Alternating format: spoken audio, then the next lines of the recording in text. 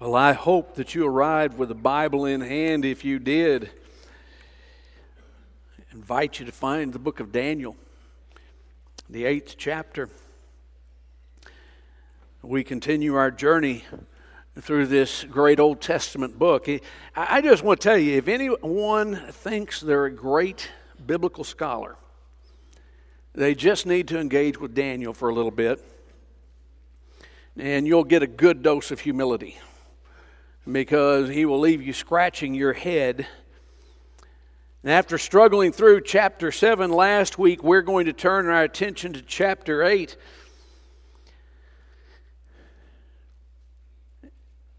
One of the interesting things about Daniel is the change in language that occurs. The book of Daniel begins being written in Hebrew. Chapter 2, verse 4, it switches to Aramaic.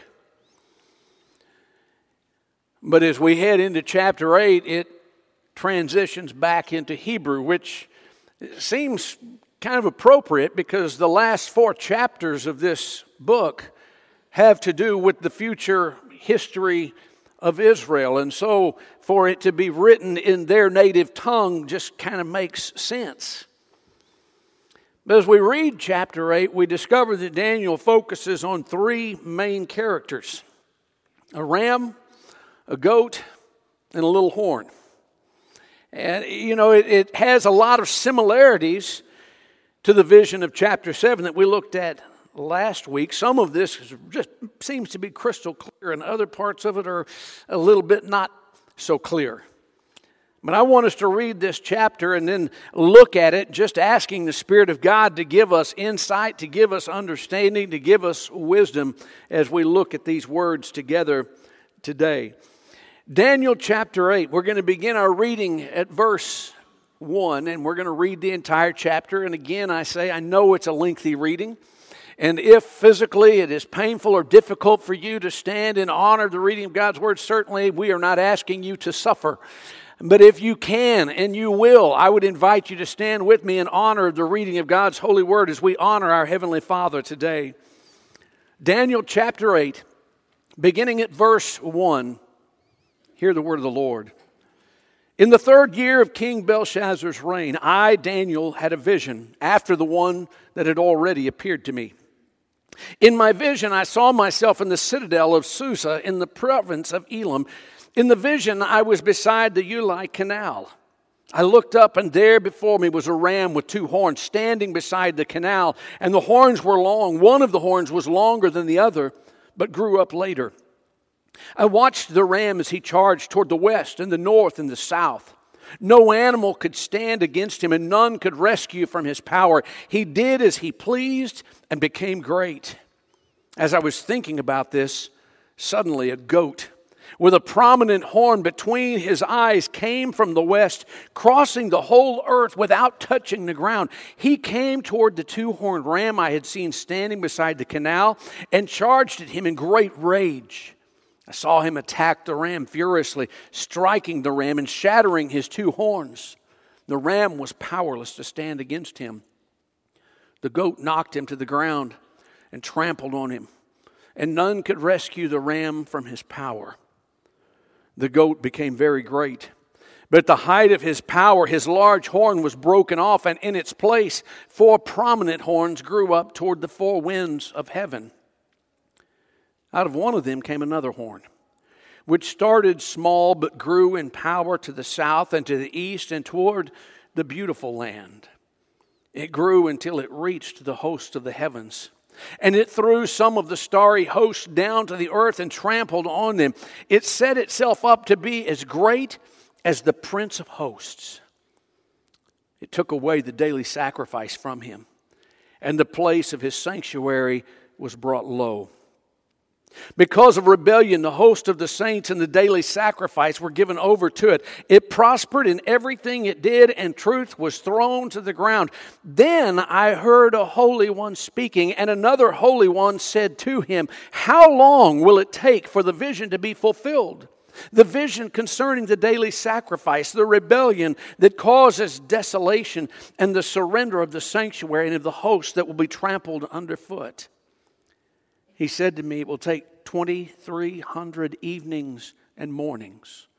Then the sanctuary will be reconsecrated. While I, Daniel, was watching the vision and trying to understand it, there before me stood one who looked like a man. And I heard a man's voice from the Ulai calling, Gabriel, tell this man the meaning of the vision. As he came near the place where I was standing, I was terrified and fell prostrate. Son of man, he said to me, understand that the vision concerns the time of the end. While he was speaking to me, I was in a deep sleep and my face to the ground. Then he touched me and raised me to my feet. He said, I'm going to tell you what will happen later in the time of wrath because of the vision concerns the appointed time of the end. The two-horned ram that you saw represents the kings of Media and Persia. The shaggy goat is the king of Greece. And the large horn between his eyes is the first king. The four horns that replace the one that was broken off represent the four kingdoms that will emerge from his nation but will not have the same power. In the latter part of their reign, when rebels have become completely wicked, a stern-faced king, a master of intrigue, will arise. He will become very strong, but not by his own power. He will cause astounding devastation and will succeed in whatever he does. He will destroy the mighty men and the holy people. He will cause deceit to prosper, and he will consider himself superior. When they feel secure, he will destroy many and take his stand against the prince of princes. Yet he will be destroyed, but not by human power. The vision of the evenings and mornings that has been given you is true. But seal up the vision, for it concerns the distant future.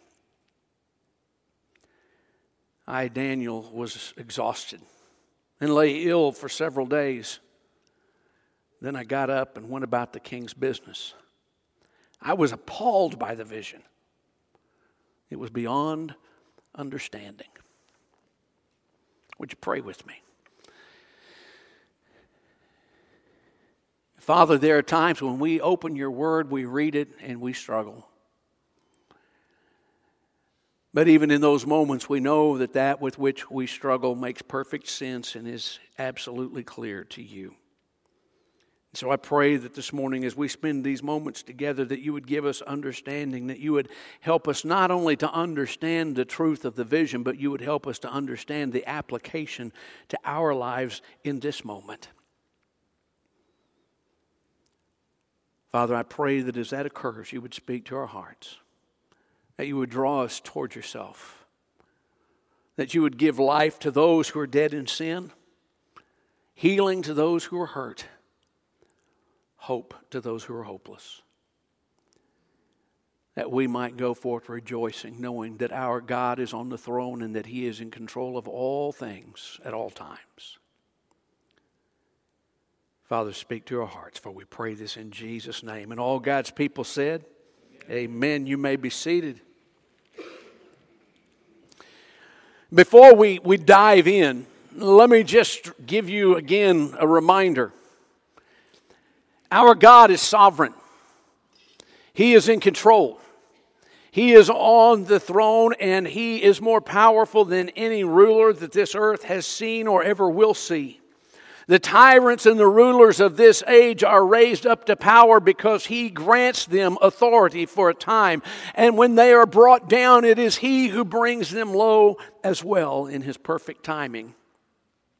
If you have doubt of that, and I know that there are those who do, they think that man is much more in control than what he really is. I would just encourage you to make a quick jot-sided note right here that you can go back and look at Daniel chapter 2 and verse 21.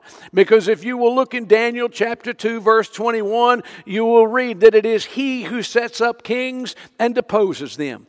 God is the one who is on the throne. God is the one who is in control. And surely a God who is powerful enough to move and maneuver the nations as he sees fit is powerful enough to take care of the problems in my life and yours. That's what we need to grab a hold of here, my friends. And with that truth in mind, I want us to begin to look at these things that occur in chapter 8. If you've got your Bible open, I want to encourage you, keep it open. Not leaving chapter 8. We're just going to stay right there. We're going to park on it. We're going to take it apart, all right? We begin at the beginning of chapter 8 with Daniel's vision. We start with Daniel's vision. It's okay. I can talk right over the top. All right? Daniel chapter 8, we start with his vision. Now, he starts out by telling us the time frame. This was in the 3rd year of the reign of King Nebuchadnezzar. That means that this is 2 years later than the vision we looked at last week in chapter 7. Location, he says he sees himself in Susa, the capital of Persia, by the Ulai Canal. And in his vision, he sees a ram and a goat. This is where it all begins. And I just want us to take a moment and look at this. So much of this is similar to what was last week. So you should be thinking to yourself, he can do this quick and we can be done early. Amen? Okay, we'll take all day. Here's how it starts out. He begins by seeing first the ram. And he tells us about the ram in verses 3 and 4. And this ram is with 2 horns, is the Medo-Persian Empire.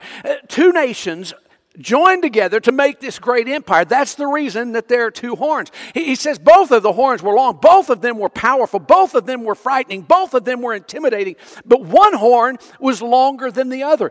That is to signify the fact that the Persian kingdom, the Persian nation, was actually more powerful than the Mede nation.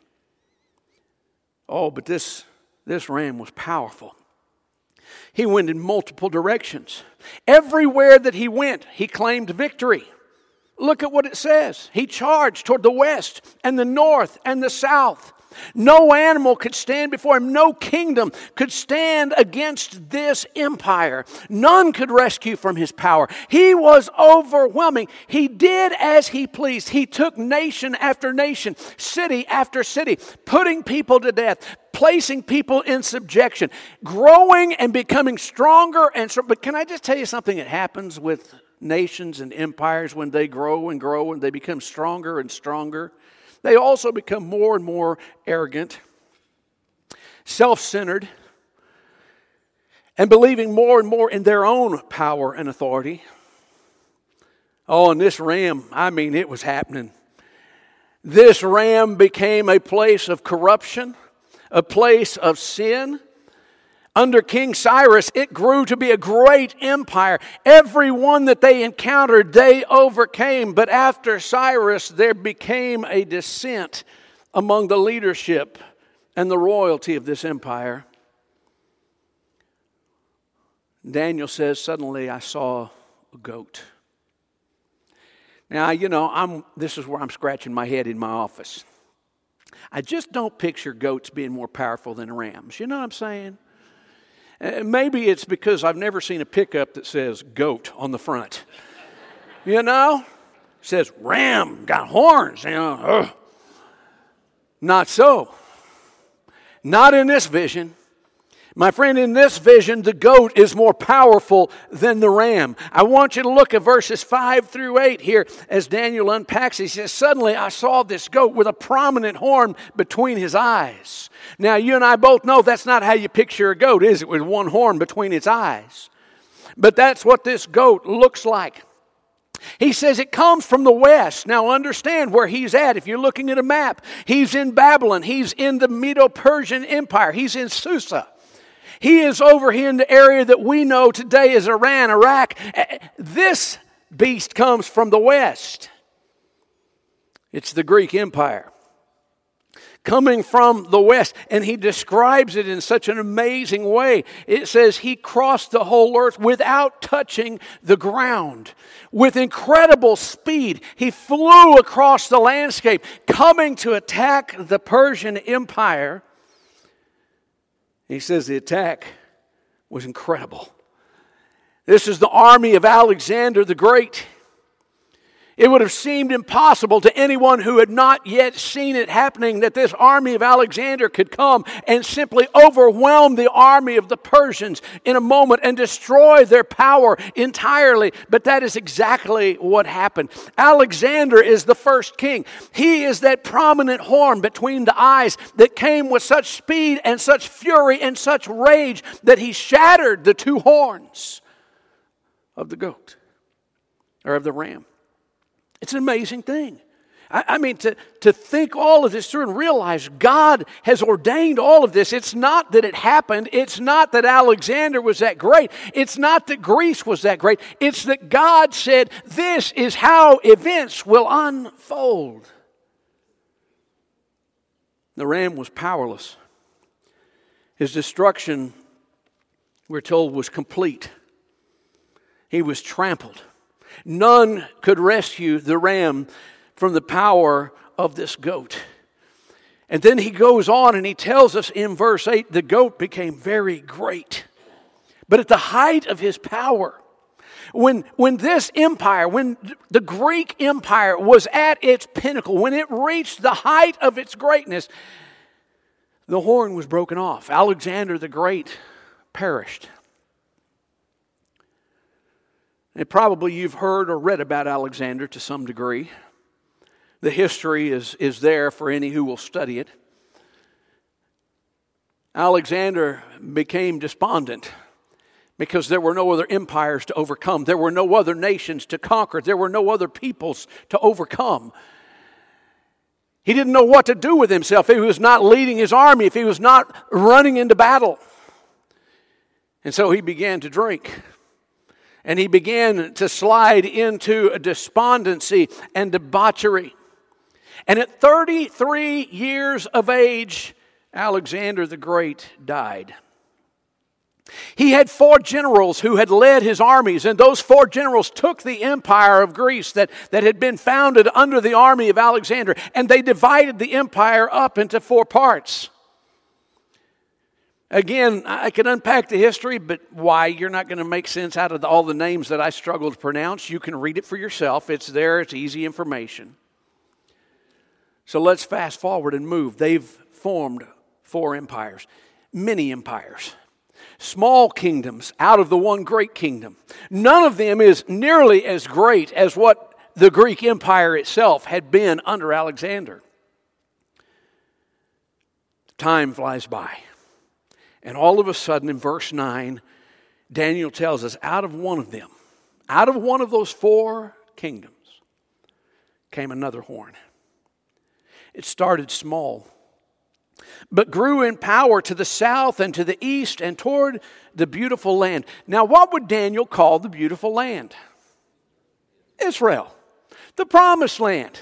The land of his people, the land that he had been removed from as a young man, the land that he longed in his heart to return to and knew that God had promised one day his people would come home. That's what he is referring to when he talks about the beautiful land. And so this little horn spreads south and east and comes down and now rules and reigns over the land of Israel.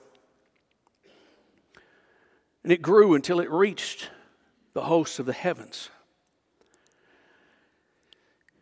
trying to become as great as God. It reminds me of an angel we have read about before who fell, but wanted to be equal to, as great as God.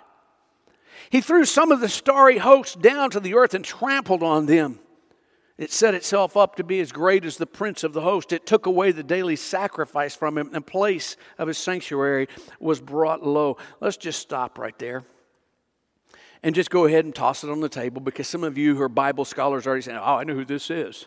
And some of you are saying, what in the world is Daniel talking about?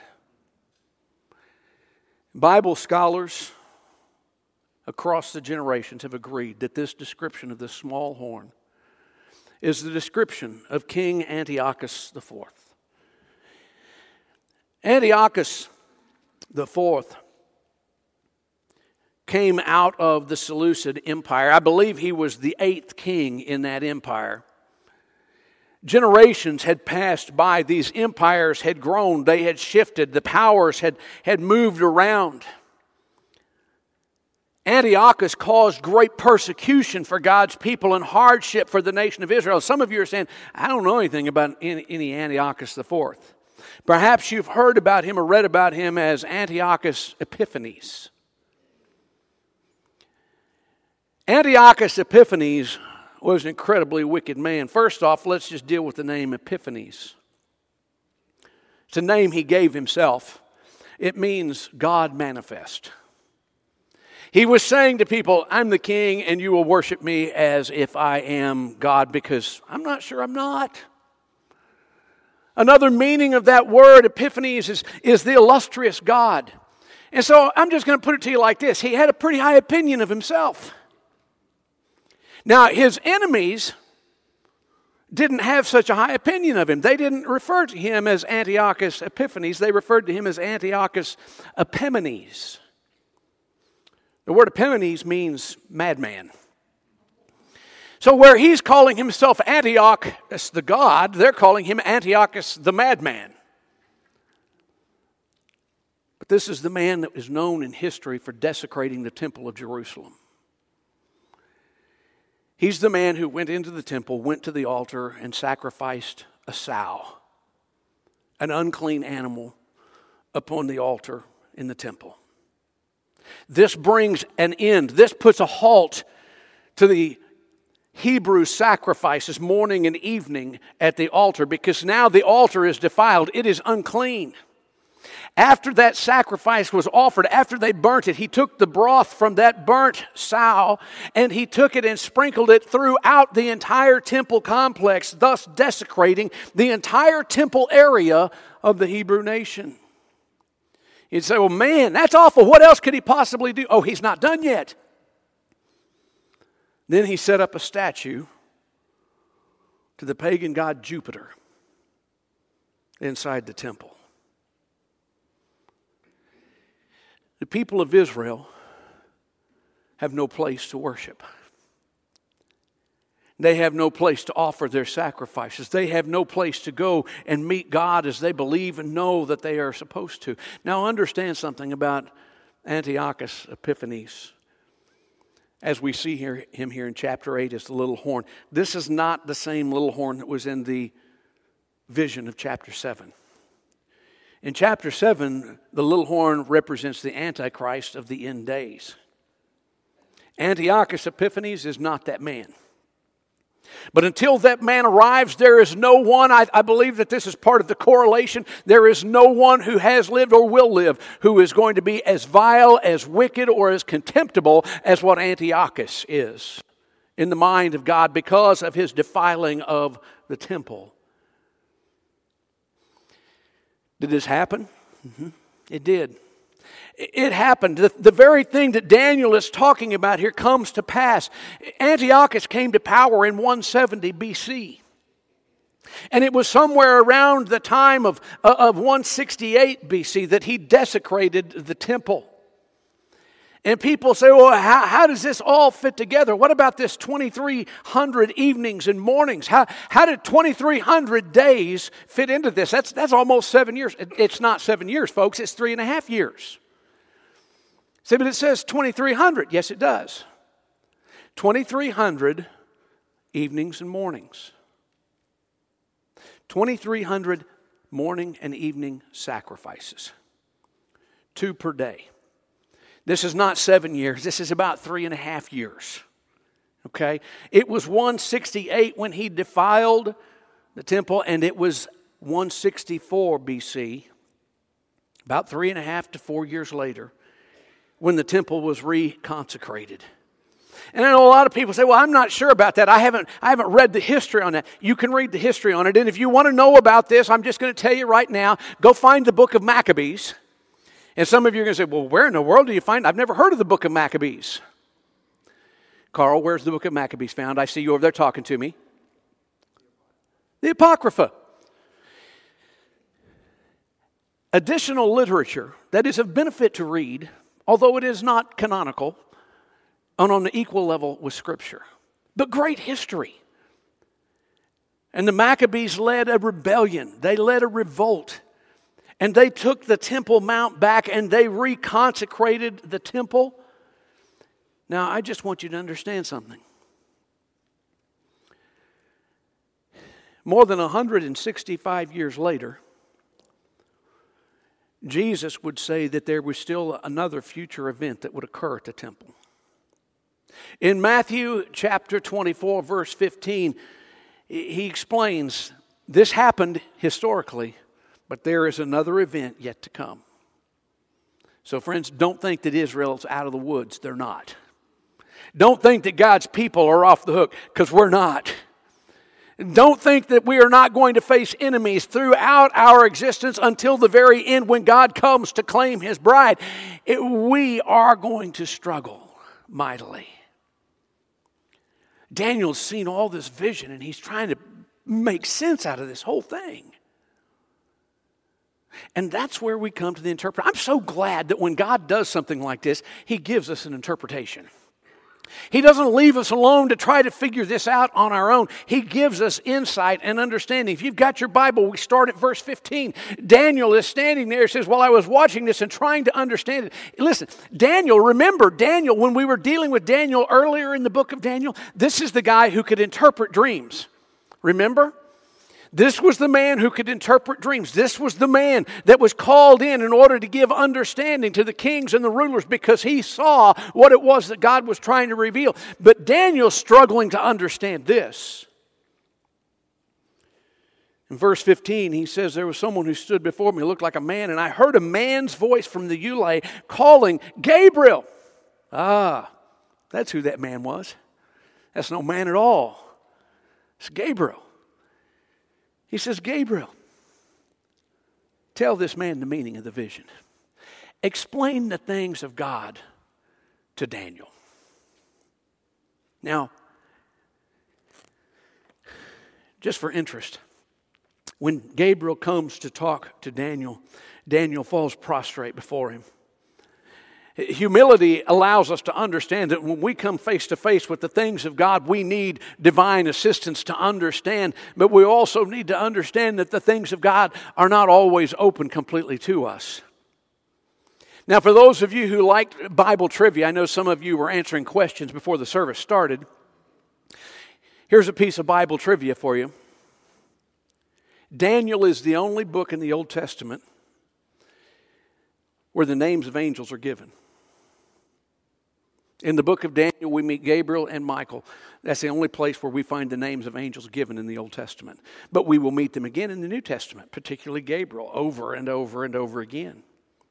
As Gabriel begins to give Daniel understanding, Daniel tells us he was in a deep sleep. In verse 18, he says, I was in a deep sleep with my face to the ground, and then he touched me and raised me to my feet. And he said, I'm going to tell you what's going to happen later. The time of wrath. I'm going to help you to get a hold of this. And he explains the vision. We've already unpacked the vision about the Medo-Persian Empire. That was the ram. Destroyed by the goat. Greece under Alexander the Great. The four horns that grew up when the great horn was broken off. Many empires that were ruled by Alexander's generals, and the little horn that sprang up in the Antiochus Epiphanes, the 8th ruler of the Seleucid dynasty. But I want you to see something. I want you to understand that God does not just pour out wrath on people indiscriminately. On a regular basis, I have people ask me questions. I get the same questions over and over and over again. But one of the questions that I have asked of me many, many times is, why do bad things happen to good people? Now, I can give you the short answer. I don't know.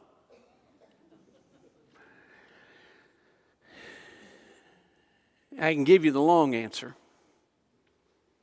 but not today. But I am going to show you something, and I want you to understand it. In chapter 8, we are reading in the interpretation about the time of wrath, about Antiochus Epiphanes, about the difficulty that he creates for God's people and in God's kingdom and in God's temple, and how he grows and he prospers even in his wickedness and the destruction that he brings and that he renders. But before you get hung up in why is God allowing all this to happen to his people, the answer is already there and we've already read it. So in case you missed it, I'm going to back you up and make you park there for just a second. It's at the beginning of verse 12. Do you see it? Because of rebellion.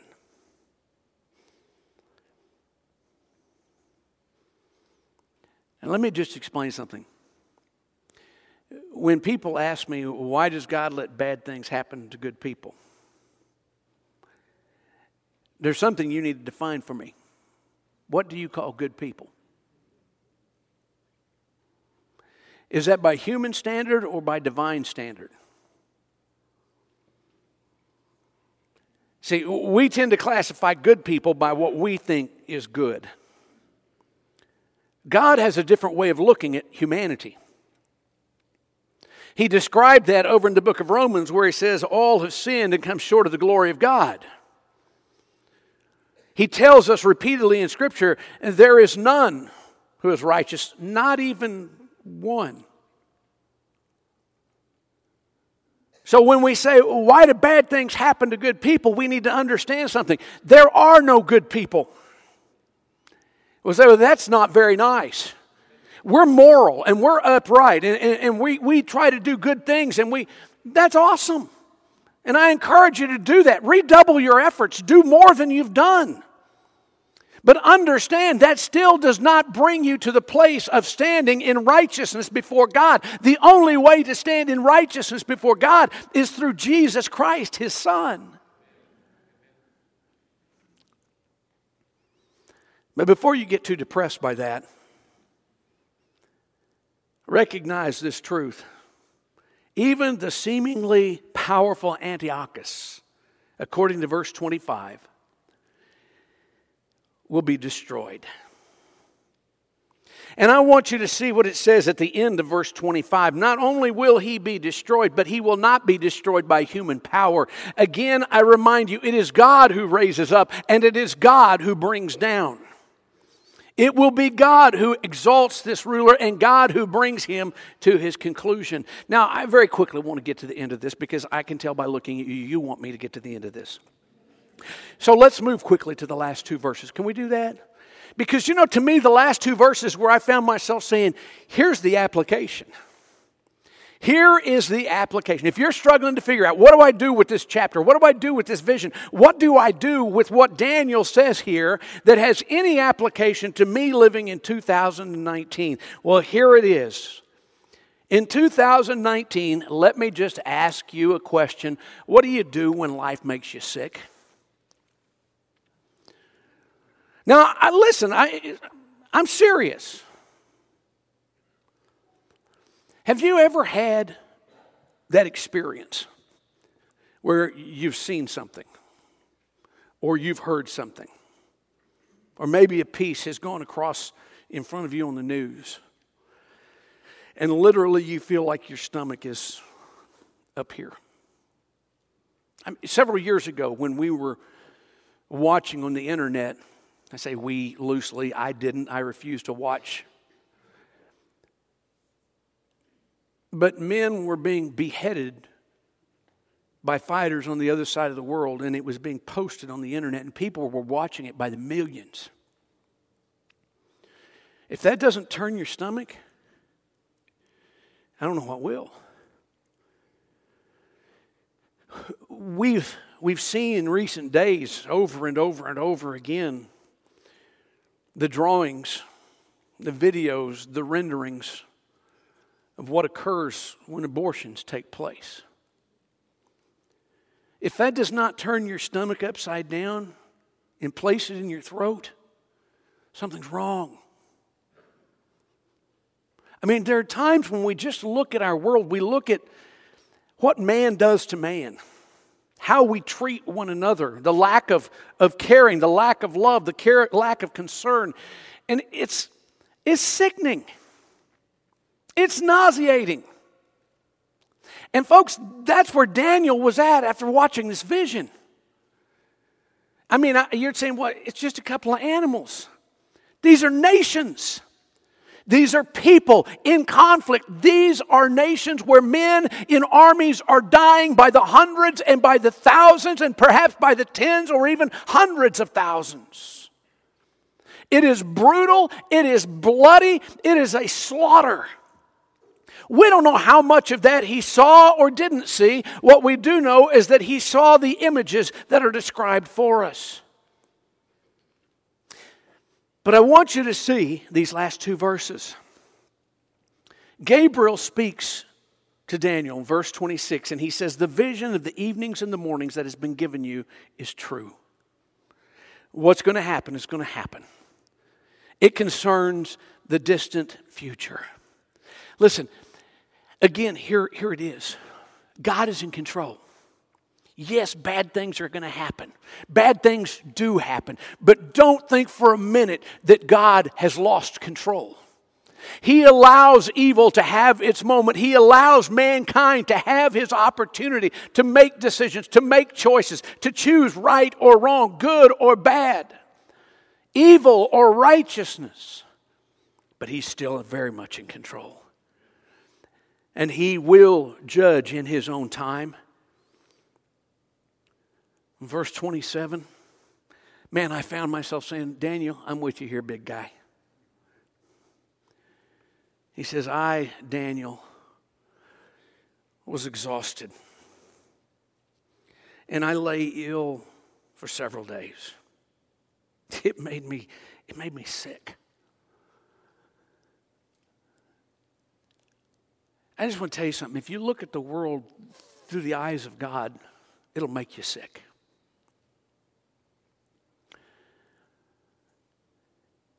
Take a lesson from Daniel. When life makes you sick, when you're so disgusted and fed up that you think, I'm done. I'm just going to lay here. I'm going to curl up in a fetal position. I'm not going to open the window. I'm not going to open the blinds. I'm not going to get out of bed. I'm not going to deal with this nonsense. I'm through. Take a lesson from Daniel. I was exhausted and I lay ill for several days.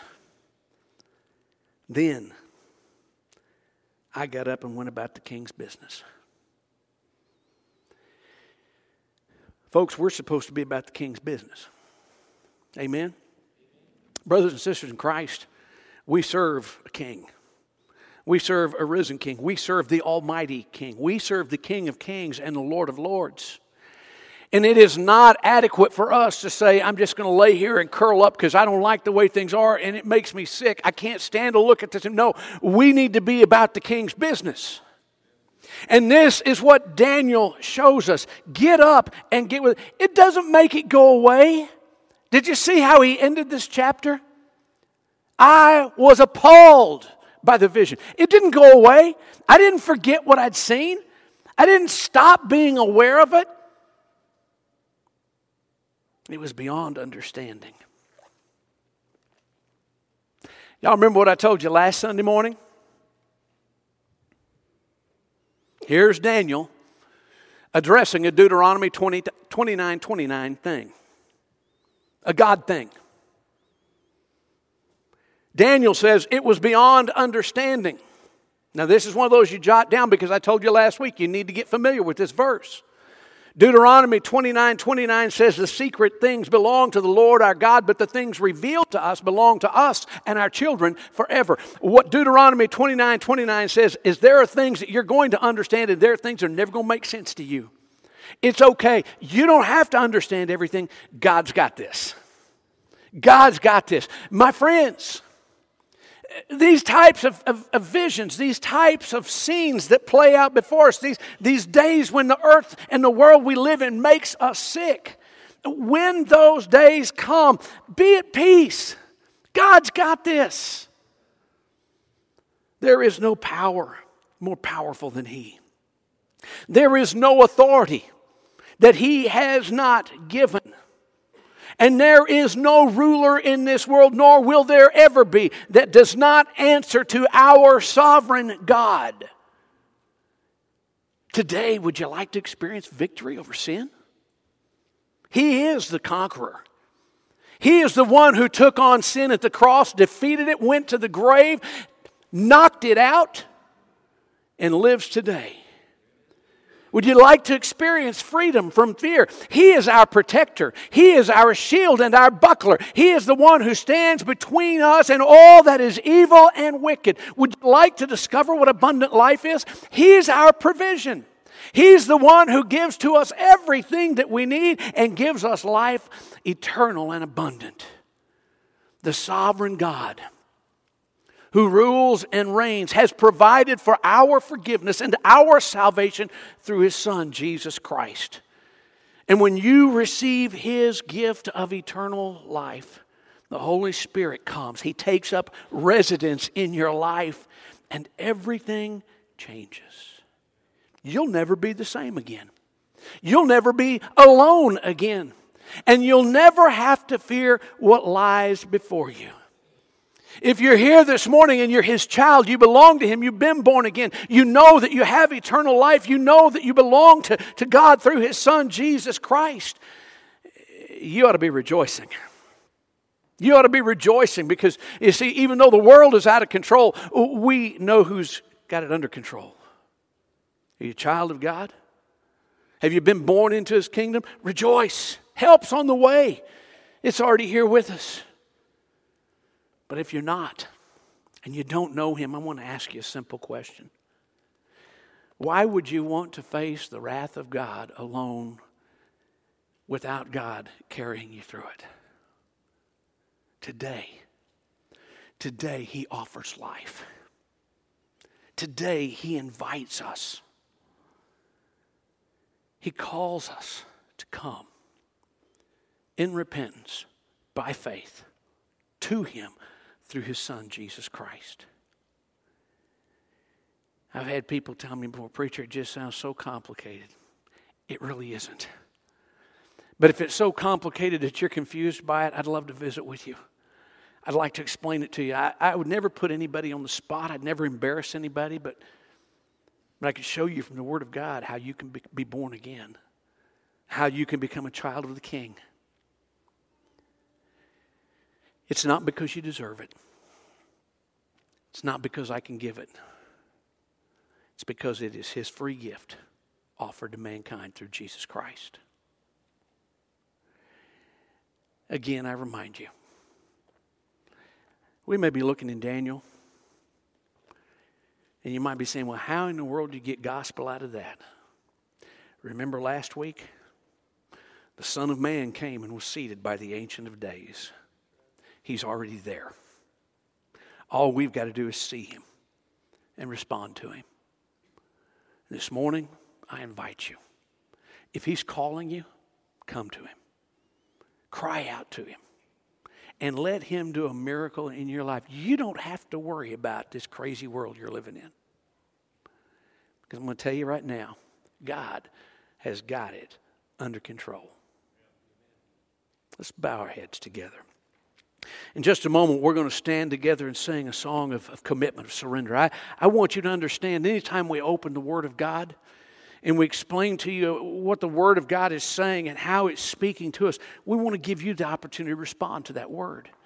And it may be that the Spirit of God has taken the Word of God today and has spoken to your heart. You know whether you have a relationship with Him or perhaps if you need a relationship with Him. I want to invite you, if you know you need a relationship with Him, come and receive what He offers. I won't embarrass you. I won't put you on the spot. But I'd love to visit with you and pray with you about how you can become a child of the King today.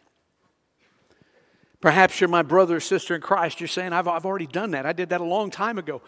Great. Are you walking with Him? Are you trusting Him? Are you leaning into Him even through the struggle times of life? Are you trying to hold it up on your own? I'm just going to give you a heads up. You can't do it. None of us can. But through Him, we can make it. Are you looking for a place to serve, a place to worship, a place to be a part of the body of Christ? If God's brought you here, this is where you're supposed to be. I invite you to come. Become a part of this body. However God is speaking to you, whatever He's leading you to do, let Him have His way. Father, I thank you this morning for your word. Lord, how challenging it is for us to look back through time and to realize that someone was looking forward through time. And out there in the middle, we meet. And we see the events that to us are history and to Him were prophecy. And Father, we can dwell on historical figures and kings and kingdoms. Or we can get right to the point and say that out there in the middle of it all, we find a Redeemer. We find a Savior. We find the one who came to give life to man in the midst of our sinfulness. Father, I rejoice in that knowledge. I thank you for Jesus. I thank you for saving me. And Father, I pray now for us in this room who are gathered here. Your Spirit has spoken. Your word has been shared.